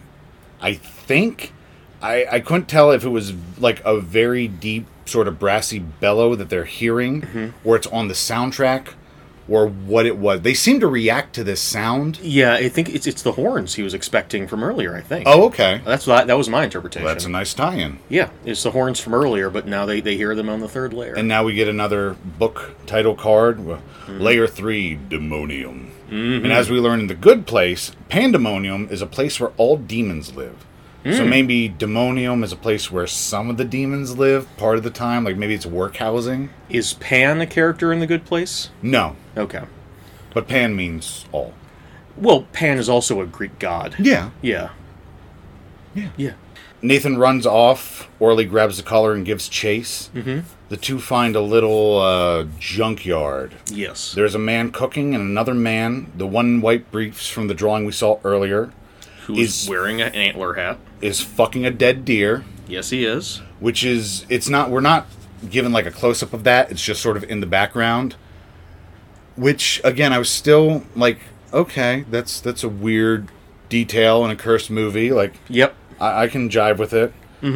And now we finally see the Baphomet statue that we've been seeing in flashback. And this is a fucking wonderful prop. It is a wonderful prop. Interesting thing, the Baphomet statue, that with the famous Baphomet thing with the hand like it has in the movie and everything, that is a copyrighted image. Is it? It is. It is copyrighted by the Church of Satanism in America. And so the Baphomet statue is used in a bunch of different places. And in the past, the Church of Satanism has sued over its use, especially in The Chilling Adventures of Sabrina the Teenage Witch. They were sued over the use of the Baphomet statue in their first season. So if this movie becomes a little bit more popular, they might have some issues coming. Now, from what I understand, there's like two prominent churches of Satan that are named I do not know which thing. one I'm talking about. Yeah, and one of them's more chill about things. Yeah. And again, this Baphomet, it's basically a brass bowl where it's heated and... It's made out of, like, car parts and shit. Yes, because they're in this junkyard, and it's a fucking great statue. It's so great. And it's literally like an oven. Yeah. And they've put a human being in it, and he's roasting. And I remember when I first heard about this movie a few months ago, and every time a movie comes on social media or a streaming service, they're like, it's the scariest movie ever made. Oh my god. Yeah. And this one had the it's deadly too. And while I was looking for YouTube videos about this, I saw a bunch of videos like, and also Google search results. Will Antrim actually kill me? And a lot of like vlogs where it's like, I watched this deadly movie. And mostly people looking unimpressed in the thumbnails. Yeah. But I remember seeing this Baphomet statue and becoming very like, I knew I wanted to see this movie just because of that prop. And yes, it's a wonderful prop. It's great. It is the highlight of the movie. It's great design. There's a fire under the Baphomet statue, so it's actively being worked as a brass bowl. Yes. The statue's rocking, we hear some murmuring from inside, and we realize it's the Japanese man from before. Because we see the stuffed animal he was carting around is lying on the ground near where they are cooking him. Yes. So you get the sense, oh, it's that guy. I guess he's dying after all today. Now, Billy, do you want to tell me about your last cursed movie that you brought today? Oh, yes. This one is much less interesting than the other ones, but it has a special place in my heart. You know that I am a huge fan of the works of Walt Disney. Mm-hmm. And the original idea behind what he considered to be his masterpiece, Fantasia, was that he would put out a new movie almost every year using different pieces of classical music and creating new works of art in each one. Unfortunately, most people only know about Fantasia and the aborted attempt at rebooting the franchise, Fantasia 2000. Now, the reason why it was cut off is not, as many people assume, the fact that Fantasia did not make as much money and was not as commercially successful as Walt Disney had hoped. The real reason why there is not as many Fantasia movies as Walt Disney wanted is because he let the devil in at the end of the last movie, of the first movie, with the Chernabog sequence. And even though he thought he had included enough holy imagery at the very end of the movie to contain it, he found that when he went to the drawing board to create the second Fantasia, Chernabog had become so powerful within the concept of the film itself that it had actually taken over the entire film, and the artists found that they could not draw any more sequences within Fantasia, no matter what classical music piece they were working off of, without Chernabog invading, which is what led to the infamous lost Walt Disney cursed movie, Walt Disney's Fantasia 2, Oops, All Chernabog. That was a long way to go for that punchline, but I appreciate it. Thank you. Now, I brought a couple too. Okay. This first one is it's by James Franco. Oh my god. Yeah, he made a cursed film. He did? Yep. It's shot on hair. It's shot on hair? Yeah, the film is made out of hair. Okay. It's called Hey Girl. Okay. And when you watch it, Uh-huh. James Franco instantly gets your number. Whether you're male or female? Doesn't matter. Doesn't matter. He just gets it. Doesn't matter your age either. Oh, God. Yeah. Does he use it? Yeah. He just He just starts added texting you asking for nudes. Is there like a plot to hair, or is it... It's not called Hair, it's called Hey Girl. Oh, I'm sorry, yeah. And it's 3 hours of James Franco doing his Tommy Wiseau impression. I didn't even realize that you could put a film on hair, that you could run hair through a projector. I mean, Wow. It's James Franco's black magic. I knew he had a career somehow. Yeah. Yeah. My next movie is the director's cut of It's Pat. Do you remember It's Pat? I do remember It's Pat. It's Pat was an SNL skit It was. about a person who you could not tell their gender. Yes. Played by Julia Sweeney. Yes. And Julia Sweeney's mother once told her she looks so ugly when she plays Pat. Yeah. And so this incredibly transphobic film. Yeah. In this one, they're spliced in images of hardcore bestiality. I think that's the only thing that could make the film more offensive. Yeah. Yeah. And this was the director's true vision for It's Pat. Right. With that there would be flash frames of... Bestiality. Exactly. Right. And whenever you watch this movie, you throw up a little bit. Out of your butt. Very specific distinction. It's not shit. No. It's puke. It's vomitous. Coming out of your butt. Yeah. Okay. It's not, again, it's not always terrible curses. Mm-hmm. Sometimes it's just inconvenient curses. Right, yeah. Imagine you're on a hot date. Okay. And you think you're putting in a regular version of It's Pat. The best date movie ever. The best, if you want to get laid, you take out your Laserdisc copy of It's Pat, Laserdisc. dim the lights, and prepare to fuck.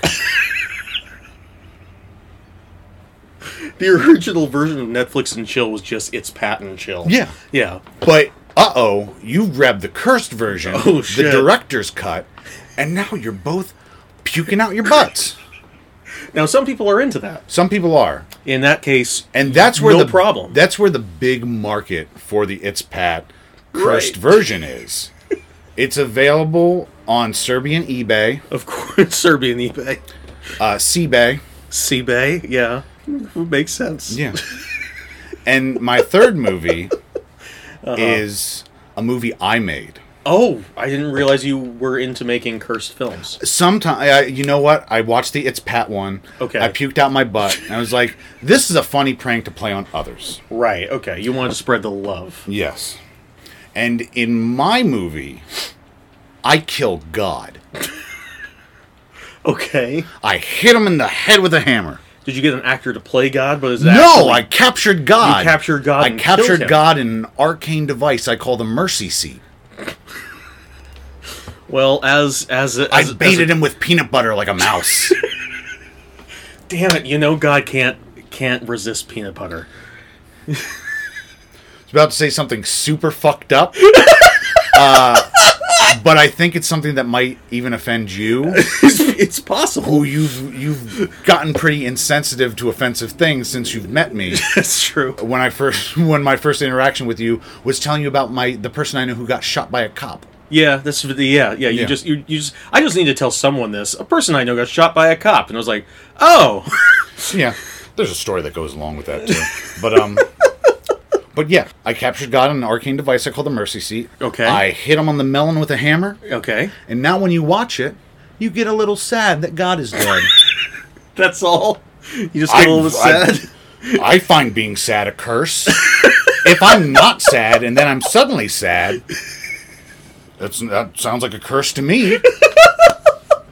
So, by that by that logic, is the Notebook a cursed film? Did they kill God in the Notebook? No, but I get a little sad when I watch it. I guess.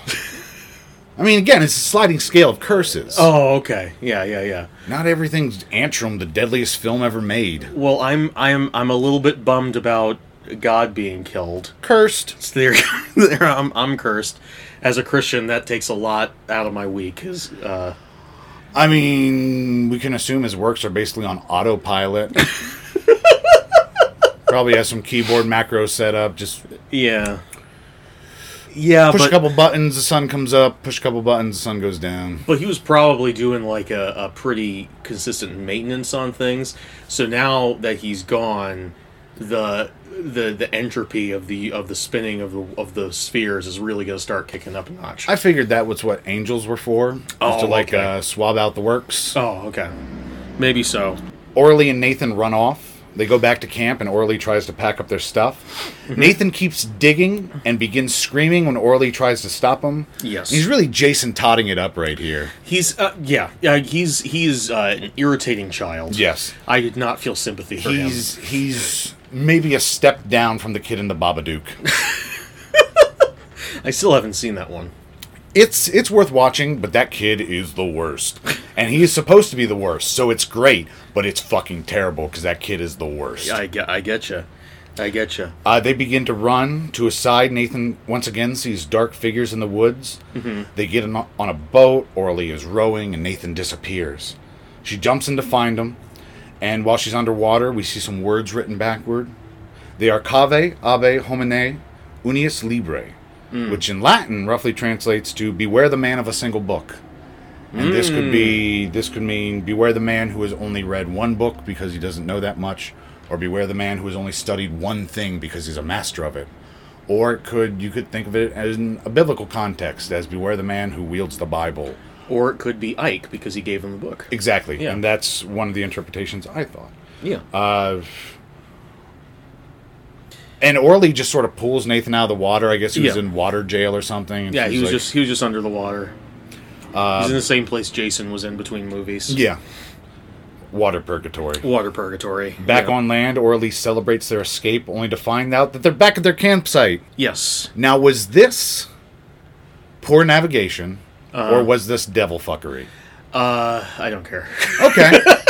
That's it's fair. I was more concerned with the fact that the film did not communicate this well. Yes. Because they're on the lake and then they come back to there are ways to show that off that are better. Honestly, the only way that I knew that they didn't just stumble across a completely different campsite was the pit and the acting of Orly. Yeah. But then they have a very serious Oh, wait. Then, Next, Nathan sees the chain on the ground. he sees a chain. Yeah. He begins screaming about Cerberus. Again, with this kid and the fucking screaming. There's cannibals about. They're trying to get you. and the girl's like, no, it's the hunters. It's the hunters. And he's like, Cerberus! Cerberus! And I wrote down, even if it is Cerberus, shut up! Yeah, shut the fuck up, kid. Do you want to let Cerberus know that you're here? And Fucker! This is where Orly admits that she made everything up. Yep. About the hole to hell and saving Maxine. She thought this would help him with his nightmares. She claims to have made up Cerberus, which makes her a liar. She's a liar. Greek pedophiles made that up. Exactly. Yeah. She tells him the book isn't real and Ike isn't real. And then there's a great moment, which you probably weren't on board by this point, but I loved it. Oh, no, this scene was one of my favorite scenes in the entire movie. Nathan says he's met Ike. Mm-hmm. And that's was a like, great... The floor fell out from under you. Yes. It falls out from under you when that scene happens. That's a great turn. Yeah. And there's a beautiful black and white flashback. Nathan's out back of a place called Aaron's Diner, just throwing some rocks. And my favorite shot in the movie, a black hand extends out from the side of a dumpster and beckons Nathan. Yes. And this is just beautifully shot. Nathan goes and follows, and what I hated about this sequence is this flashback is intercut with scenes from the present. And Yes. it ruins the flow of this very stylistic, very effective scene. This is another moment that felt very Lynch to me, specifically that one scene from Mulholland Drive. The dumpster scene. The dumpster scene, yeah. Ike is fully black. He's not African American. He is pitch black. Yeah. His hair is in sort of like scraggly hair. thin dreads. Yeah. And he, once again, he's positioned to block out the sun, which, no matter how many times the movie does it, I like how it looks. And then just to ruin things, they put a sigil right on his face. But I liked this one because then he touches Nathan's forehead, and the sigil appears over Nathan's face. And it's this nice little... It's a very obvious thing, Yeah. but sometimes you do the obvious because it works well. One other complaint I have, it worked in the scene. It was a beautifully done scene. And if I hadn't had so much of a problem with the film up to this point, I would have let it go. But because I did, I didn't. Gotcha. But in that scene, they use an effect in which they reduce the shutter speed. Okay. So it's a way of artificially inducing slow motion on your footage that makes the footage appear very choppy and blurry. This is something that people started using around the time that MTV came around in the mid-'80s and '90s, not in the goddamn 1970s. Especially not in Russia. Especially not in the Russia. Soviet Union in the 1970s. Yeah, it's an MTV special effect being used in this movie. And again, if the beginning of the movie had set up a perfectly 70s ethos, and then it started to slip in some more modern things at the end, I would have let it go. It wouldn't have bothered me at all. But it had done such a bad job of setting up that ethos to begin with, that now it was like, oh, and now we're just throwing this in. Yeah, I agree. Yeah. And as a perfect capper to the sequence, Nathan says Ike showed him things. Specifically that Orly would try to trick him with Maxine's collar. Nice, very well written, very well played. Best scene in the movie. Yes. Best scene in the movie. Outside the tent, they hear the Cerberus growling and his chains clanking. Mm-hmm. They run up a tree. Once again, Orly fires this fucking gun accidentally. Very poor gun safety in this movie. Very bad. It It makes sense to the NRA. The NRA won't care. It makes sense that the deadliest movie ever made would have the deadliest gun ever made, where if you just breathe on it, it fires a bullet. And you can't make it not work. Time, Earth will not stop it. What if the deadliest movie ever made was just people making very dumb decisions that almost kill them? The entire movie is just dumb ways to die, the song, except it's a movie. What if the deadliest movie ever made was a very sharp DVD that had like potassium cyanide on the edges? So it's like when you pick it up, you just immediately get poisoned and die. I think you'd probably get arrested for producing that film. But I think you'd be lauded for how daring and brave you are.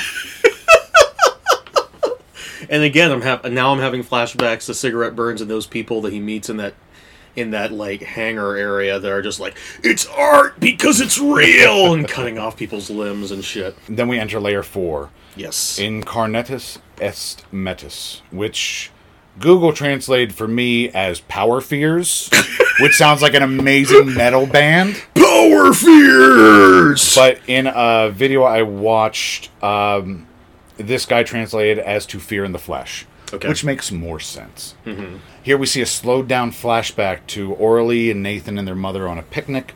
Maxine bites Nathan. That's why she went to hell. Yeah, that's why she was a naughty dog. Oh, I love their games. Yeah. Back in reality, the cannibals are going through their tent.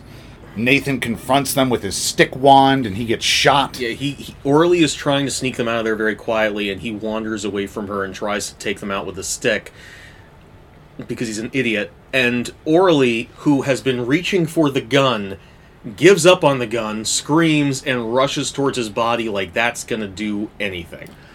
One, he's a child who's been lied to, so I don't blame Nathan in this. What I do blame is the writers for ripping off the ending of Crash, where a girl is given, like, an invisible magic cape by her father that will apparently protect her from anything. Oh, yeah! And then when her father is, like, oh my god, that stupid being movie. held at gunpoint, she, like, runs in front of him because she has the magic cape. Oh my god, that stupid fucking movie. Yeah, it's the fucking worst. Won an Oscar. Yeah. Orly runs out and she gets shot as well. I guess maybe it's with tranquilizer darts. Tranquilizer darts. I again, if it were me, and if I'd let out an involuntary scream after seeing someone I loved get shot, which might happen, and I had a gun that I was this close to, I would grab the gun and start shooting motherfuckers. Yeah. I don't get it. I don't get it. They get taken back to the cannibals' camp. We get another flash of writing. Nihil pretiosis veritat. Nothing is more precious than truth. Adding into the theme of lies and what is real, what isn't in the movie. Mm-hmm. The cannibal in the white briefs puts on his antler hat, which I wish the antlers were bigger. Yeah. They're very scrawny. Yeah, and there's this tracking shot of him walking through their little junky garage. Their little junky garage thing, which I think was intended to add suspense of this like creepy weirdo walking around being creepy and weird, but it just kind of felt like it was taking up space. Yeah, and by this point, I was over the movie. You were over it? Yeah, once the cannibals came in, it became a much more... Here's when it became, like you said, more grindhouse than sort of... Very by the numbers. Prestige horror or 70s horror. It became a movie that I was much less interested in.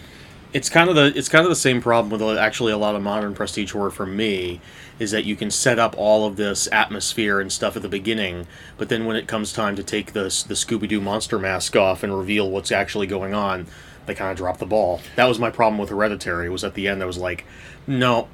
And I will disagree with you to the ends of the earth about that. I know, and that's fine. Yep. Nathan gets put inside the Baphomet statue. The hunters light the fire. Orly escapes.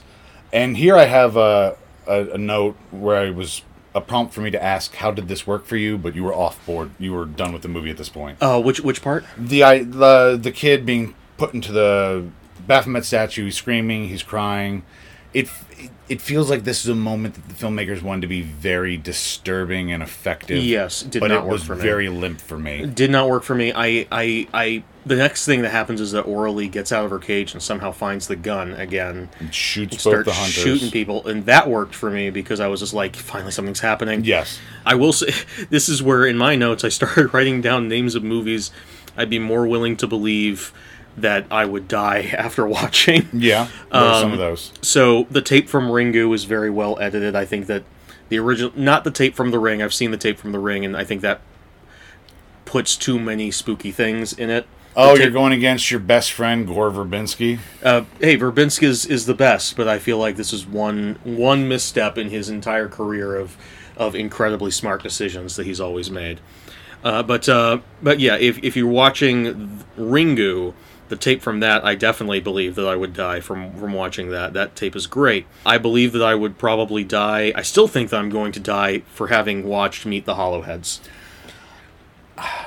I have a much more respectable place in my heart for Meet the Hollowheads than you do. At the very least, I feel like I'm going to get like slime coming out of various orifices, get an inconvenient curse, as you were putting it.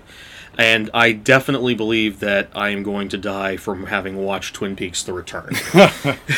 And I think that it's going to come very suddenly out of nowhere. I'm going to scream, Yeah. and then the lights are going to go off, and then someone's going to turn the lights back on, and I'll just be gone. And no one will ever see me again. Orly takes Nathan out of the Baphomet statue, and he's just covered in soot. Which is not how cooking works. It's ash from the Japanese guy. They didn't clean it out. They don't seem like very hygienic people. Like They're that. not. Yeah. Now we enter layer 5, Abyssus, which just means like hell or the abyss or whatever. And this time we see the black hand of Ike touching the page, which would be a much cooler detail if either of us were still engaged with this movie. Yeah. Nathan's just wandering around. He sits down, cries a little bit. He finds a chain, the chain that we've been hearing clanking. Yes. And it's actually attached to a dog, Yeah. a husky-looking pup. Who stepped in a bear trap? Yeah, well, it's not a bear trap, but it is Oh. some sort of trap. Bear traps have the teeth. I thought this one had the teeth because the dog was bleeding. Yeah, but it can still bleed from the impact and the fractured bone. And Oh, okay. I don't think it was a bear trap. It was a bit small. Okay, well, it was some sort of illegal hunting trap. It was a trap. Nathan frees it. The dog looks off. They exchange a look, which I assume was very meaningful to the filmmakers. Sure. I cannot discern a meaning. Yeah. And this seems to be an ending that is showing, hey, it was all fake. Yeah. It was all in your head the entire time. And we indeed cut to the end credit. Or it could be an idea of like, he set this dog free, and in a way he's setting Maxine free from the hell that she's not actually in, although maybe she is. Sure. You could interpret it either way. And it goes to the end. Yeah, and then Nathan suddenly... smiles, freeze frame, the end. And then suddenly... The movie keeps going for some reason. And it's like not a post-credit scene. It's like an entire extra part of the movie. It's more movie. It's just more movie. We see a black screen with the yellow outline of a triangle. Orly is running around trying to find Nathan. Yes. And a black outline of the triangle, very faint, stays on screen, which I sort of liked. Yeah. And then there are demons in the trees. Yep, there are demons in the trees. They're chasing Orly. Back in the tent, she desperately burns the books and tries to fill in the pit. I like this sequence. Yeah. It didn't redeem the movie for me, but the actress was... She was selling it. She was selling it, and she... I was being a sassy bitch at this point because I wrote down, uh-oh, I hear a bunch of Gollum-y sounding fuckers in the forest. Oh, and she keeps finding human bones for some reason. Well, because it's the suicide forest. Oh, that makes sense. Yeah. Okay. And eventually there's a long shot of her dirty and exhausted and just sitting in the tent staring forlornly. Yes. She hears the clanking of the chains and starts to cry. She aims the gun at the tent flap, and we see Nathan dragging the trap behind him.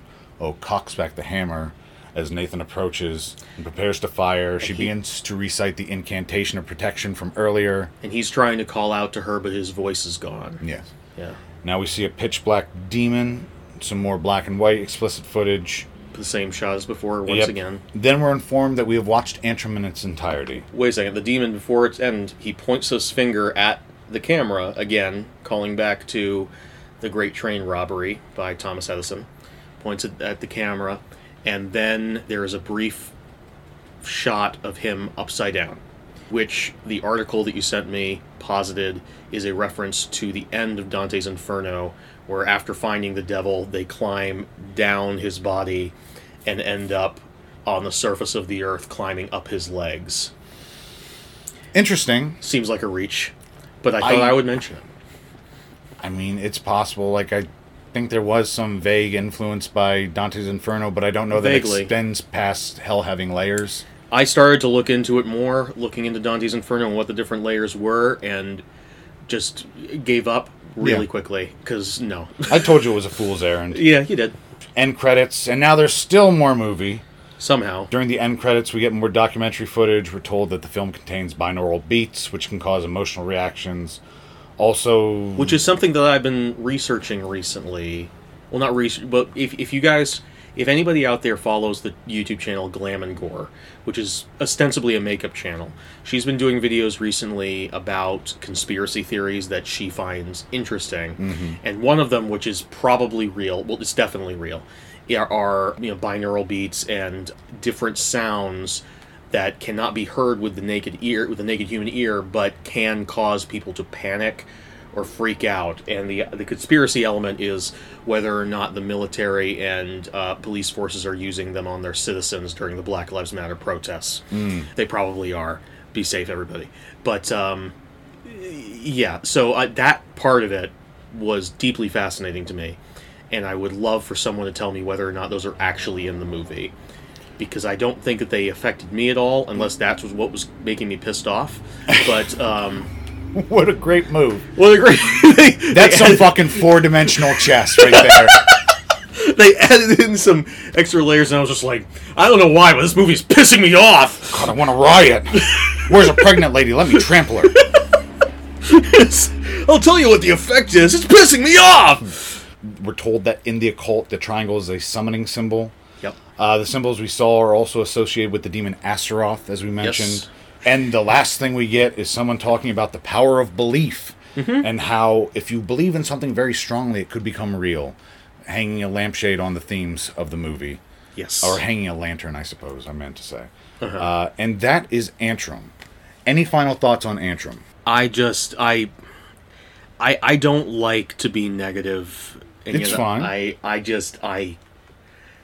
What a waste of time. Like, there are some legitimately good moments in this movie, but for every one of the good moments that we mentioned, I could point to another movie that did it. Yeah. And in some instances, that's like, sure, steal like an artist, that's fine. But like, if everything else in your movie is crap, there's no point in me sitting through it. I would much rather sit through any of the Exorcist movies, or like an actual Grindhouse film. Yeah. Or Cigarette Burns for the 4th or 5th time. Like, I couldn't get anything out of this film. Gotcha. For me, it was a boring waste of my afternoon. Still glad I saw it, because Yeah. I was genuinely intrigued, but yeah, I can't recommend this film. That's fine. Yeah. I still give it a weak recommend. I think there's enough good in there to justify about an hour and a half of watch time. Sure. It's not essential in any way, No. but there are some good moments. It's not worth it, but it's not, you could watch worse things. Yeah. And the thing that bothers me whenever I say something like that is I might think it. I'm being honest, but like I have made movies, and so I know what it feels like to put something out there. Yeah. And it always like makes me a little bit upset to say that Well, about somebody else's work. I don't feel that Antrum was a super personal thing. Okay. I believe that people put effort into it. Sure. But I don't think this was a passion project of somebody's, unlike Meet the Hollowheads, which, according to the production Definitely diary, a passion project. was a very, very... The people who made it and believed in it intensely. Yes. Next week, for episode 10, we are going to watch my favorite film of all time.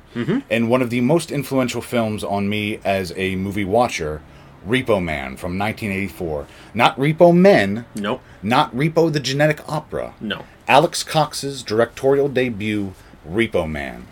Has And Alex Cox made anything else I know of? the movie Sid and Nancy? Oh, okay. Yes, that was his follow-up to Repo Man. So when you told me that Repo Men is a really punk film, One of the most punk rock movies ever made. you were not fucking around. No. Okay, I'm excited. And Billy will be watching it for the first time. I will be. And we'll be watching that together, so his I've been avoiding spoilers ever since I met you. his notes might not be as intense as usual because we were watching this immediately beforehand. Yes. Or his Billy's thoughts might not be as solidified as they usually are. You'll be getting my most raw first reactions right off the bat. So we can't wait to bring you that. See you next time. See ya.